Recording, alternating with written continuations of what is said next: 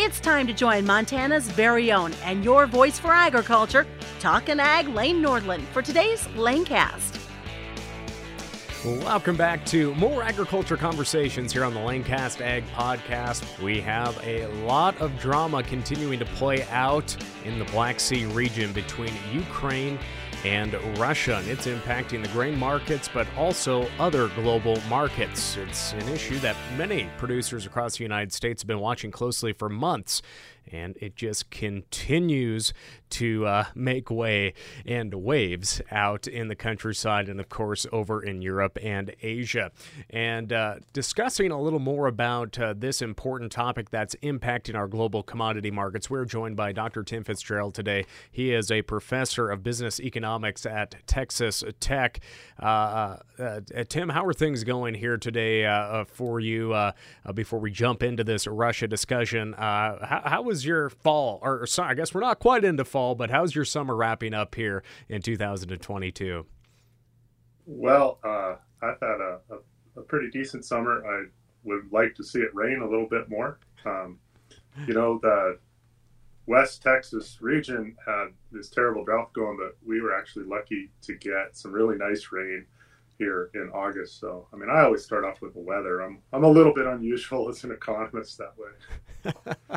Well, we always talk about weather here on our agriculture conversations, and man, the smoke, we're in north central Montana on the north side of the belts, and oh my God, it is just so smoky out there today. And I had a little bit of a moment. I was outside on the phone and I saw what I thought was smoke, and I'm like, well, either the neighbor's hillside is on fire or there's semis. We don't get a lot of semis coming down our road, or there's semis coming from the neighbors loaded with hay, and there was like 2 or 3 of them in line, and I don't know how the second 2 semis could even see, but I thought we were going to get burned out here today. But the smoke is just rolling in today, and our cooler temperatures in Montana are definitely coming, but we need those cooler temperatures today, and we need some rain along with them as well, because this drought across the West, I mean, we look at the cattle production and the crop production, especially in Texas on that wheat into things. It has not been a great year for producers in your region.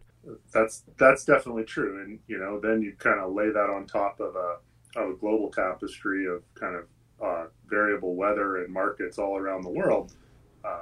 It makes for more difficult decision-making for producers. No, it definitely does. And Dr. Fitzgerald, for your part, let's share a little bit about your background as well. Obviously, you and I know each other. I had a short stint in the agriculture economics and economics department at Montana State University for not quite a full semester till I figured out that I did not want to be in economics, and my brain hurt too much from those basic freshman economics courses before I went to ag education. But let's talk about your background in agriculture and also in the economics world as well. Yeah, so I actually, when I first got out of college, I studied economics, but actually decided I'd try to pursue my dreams in ranching.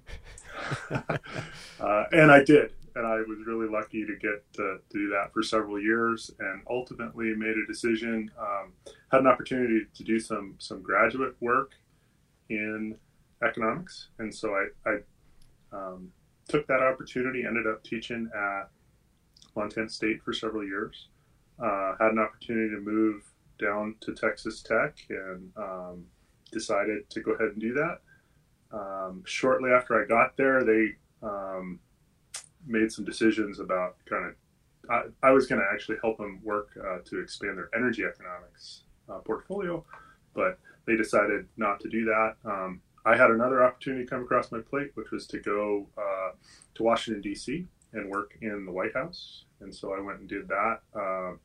2017 and 18, I was at the Council of Economic Advisors in the White House. And I had a portfolio that spanned a huge, wide array of topics, but I had energy, environment. I also had international trade, which was pretty contentious at that time. You might remember that, that trade war that got started. And so I had a really interesting perspective on a wide variety of international economic issues. And since since I decided I didn't want to live in Washington, D.C. the rest of my life, I've kind of rotated back to a nice, quiet academic life again. So that's been nice for me.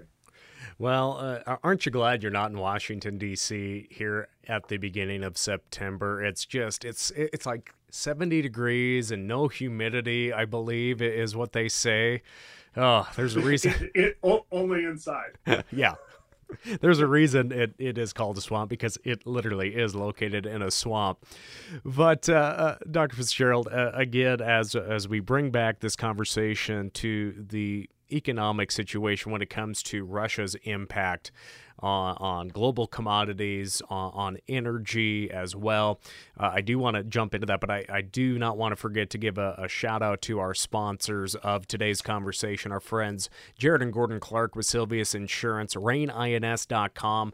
They just want to remind all producers out there about the pasture, rangeland, and forage insurance options that are out there to help offset your risks on your forage land, on your pasture land, and the enrollment deadline for that is coming up on December 1st. Again, contact Jared and Gordon Clark today by visiting rainins.com. Again, Jared and Gordon with Silvius Insurance. So again, we need to just get a shout out to our sponsors. But as we look at our situation, just this week, reports coming out of Russia that President of Russia, Vladimir Putin, is threatening to abandon the grain deal that was established between Ukraine, Russia, and overseen by Turkey and the United Nations. And that was allowing grain exports from Ukraine to go through the war-torn areas to export their grains. Up to this point, the U.S. grain market was going bonkers. And since then, we have seen the markets level out and correct themselves. But anything that has to deal with a ceasefire or an agreement, these prices have just been going nuts. And as of this Wednesday afternoon, I'm looking at the Kansas City September wheat. Again, that's the front month contract. It's up 48 cents today at just under $9.30, Tim. And this is because we are seeing Vladimir Putin saying, I might end that agreement of grain exports. And we actually have seen more grain exports from Ukraine than we expected. But this really isn't surprising in terms of the reaction from the global community. But what is your take on this as Vladimir Putin tries to strong-arm the world's economy? So I think what we see right now is we see Vladimir Putin trying to find some economic leverage, because when Russia invaded Ukraine in February, the West has responded by imposing a fairly comprehensive set of economic sanctions. That's putting a lot of pressure on the Russian economy and on Putin and his regime.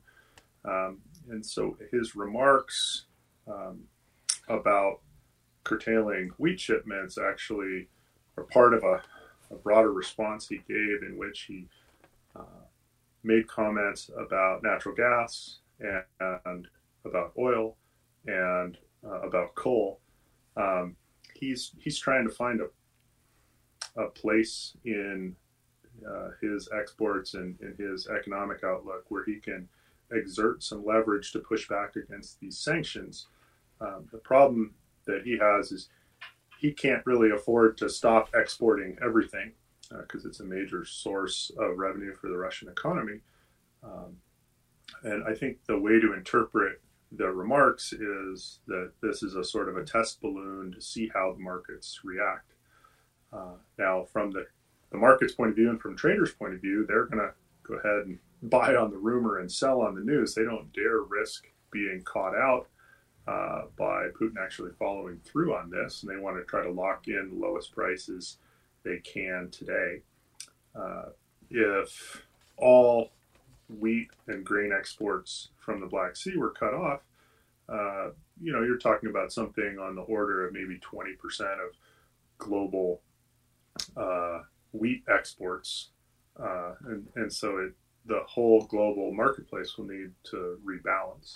The thing is, it's not clear that this will be the avenue that is most attractive to Putin. He's been toying with the valves on natural gas to Northern Europe here in the last week as well, and I think he's really just kind of experimenting to see where he can develop the greatest amount of leverage. When we come back, we'll talk about Putin's moves on energy right after this. Jared and Gordon Clark with Sylvius Insurance are trusted by ranchers like Turk Stovall when it comes to pasture range and forage insurance. I really feel like we're dealing with really informed people, and we're really working with really state-of-the-art type of software, what worked in the past, and over many years of historical data for our region, what works best for us for where we actually live. And we're data-focused, and it really seems to be a really great fit for us. Contact Jared or Gordon Clark for your PRF or LRP policies by visiting rainins.com. Now, also on that energy front, we've seen fertilizer prices just skyrocket over the past year, and last month we saw every week those prices did come down, still very high compared to the 5 and 10-year averages. But last week we saw Russia cut off indefinitely an already reduced flow of natural gas along the Nord Stream pipeline to Europe.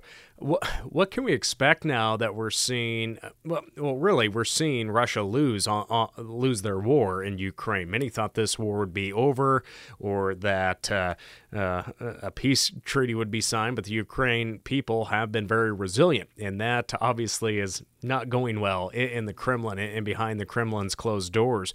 But as we look at this energy crisis as well that that Putin has created, what could we look at fertilizer prices possibly in the next 6 months to a year if this does in fact continue? Yeah, you're going to see a really tight global natural gas market. Natural gas is a key feedstock for fertilizer around the world. Now, I'm not in the business necessarily of making concrete predictions, but if you had friends or relatives in Europe, really nice Christmas gift this year could be a sweater, because I think they're looking down the barrel of a long, cold, dark winter.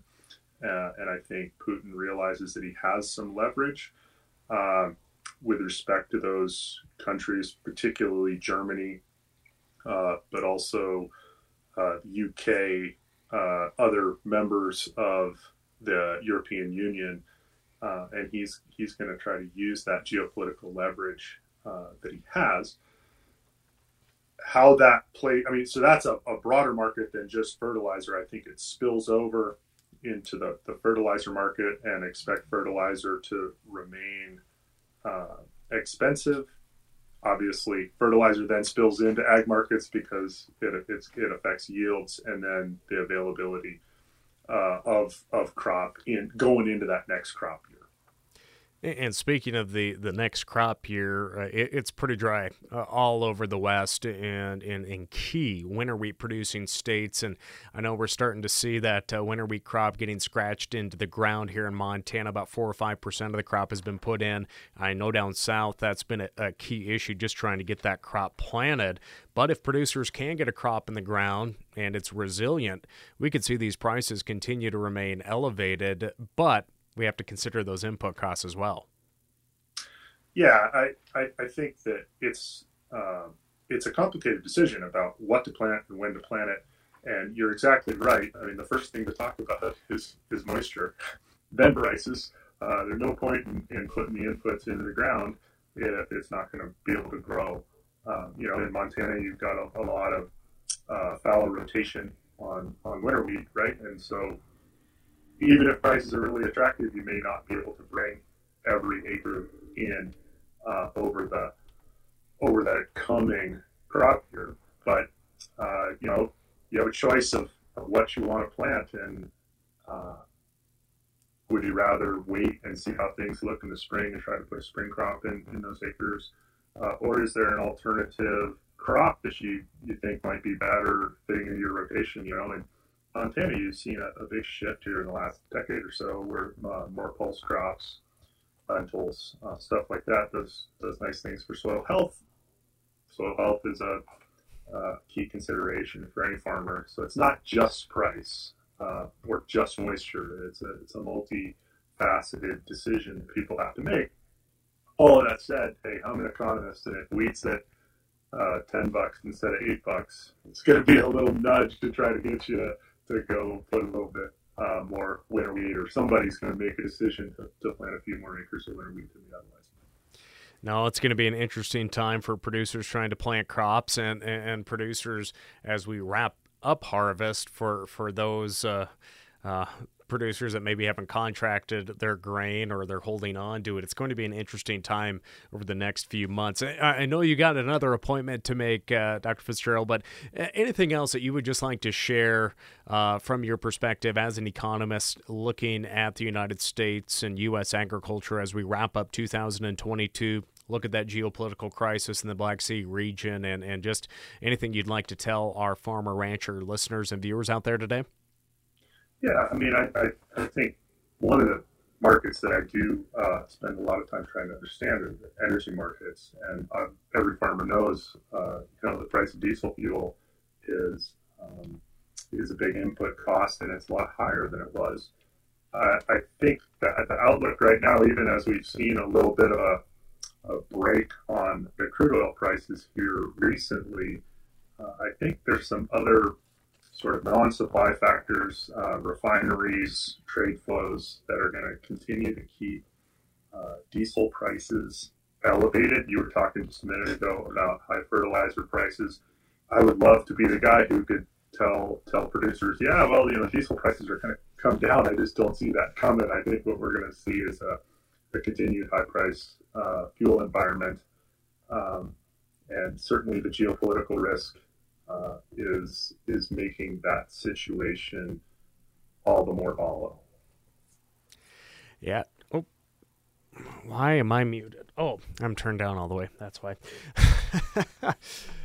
Well, just when producers think they can get a break, something on the global scale always decides to throw a kink into things. But again, Dr. Tim Fitzgerald, the professor of business economics with Texas Tech. Any last comments before I let you get back to your busy day here at the beginning of September? No, hey, it's great to be with you. It's a lot of fun. Well, again, thank you so much to Dr. Fitzgerald for joining us here today again with Texas Tech in their economics department. We'll continue to cover this, a lot of factors that are impacting producers. It's not just these local issues and national issues that impact our profitability and our success in the countryside. It's key international issues that impact our family farms and ranches, and that's why it is so important that we continue to talk about these issues here on the Lanecast Ag Podcast and on the Western Ag Network. Tim, thank you for joining us. No, hey, it's great to be with you. It's a lot of fun. All right, friends, that will do it for today's Agriculture Conversation. I'm Lane Nordlund. We'll catch you next time. Thank you for tuning in to the Lanecast with Talkin' Ag, Lane Nordlund. For more on Lane, check out his Facebook page, Lane Nordlund Ag Broadcaster, and NordlundCommunications.com. Don't forget to subscribe to the Lanecast on your Apple or Android devices. We look forward to joining you next time on the Lanecast.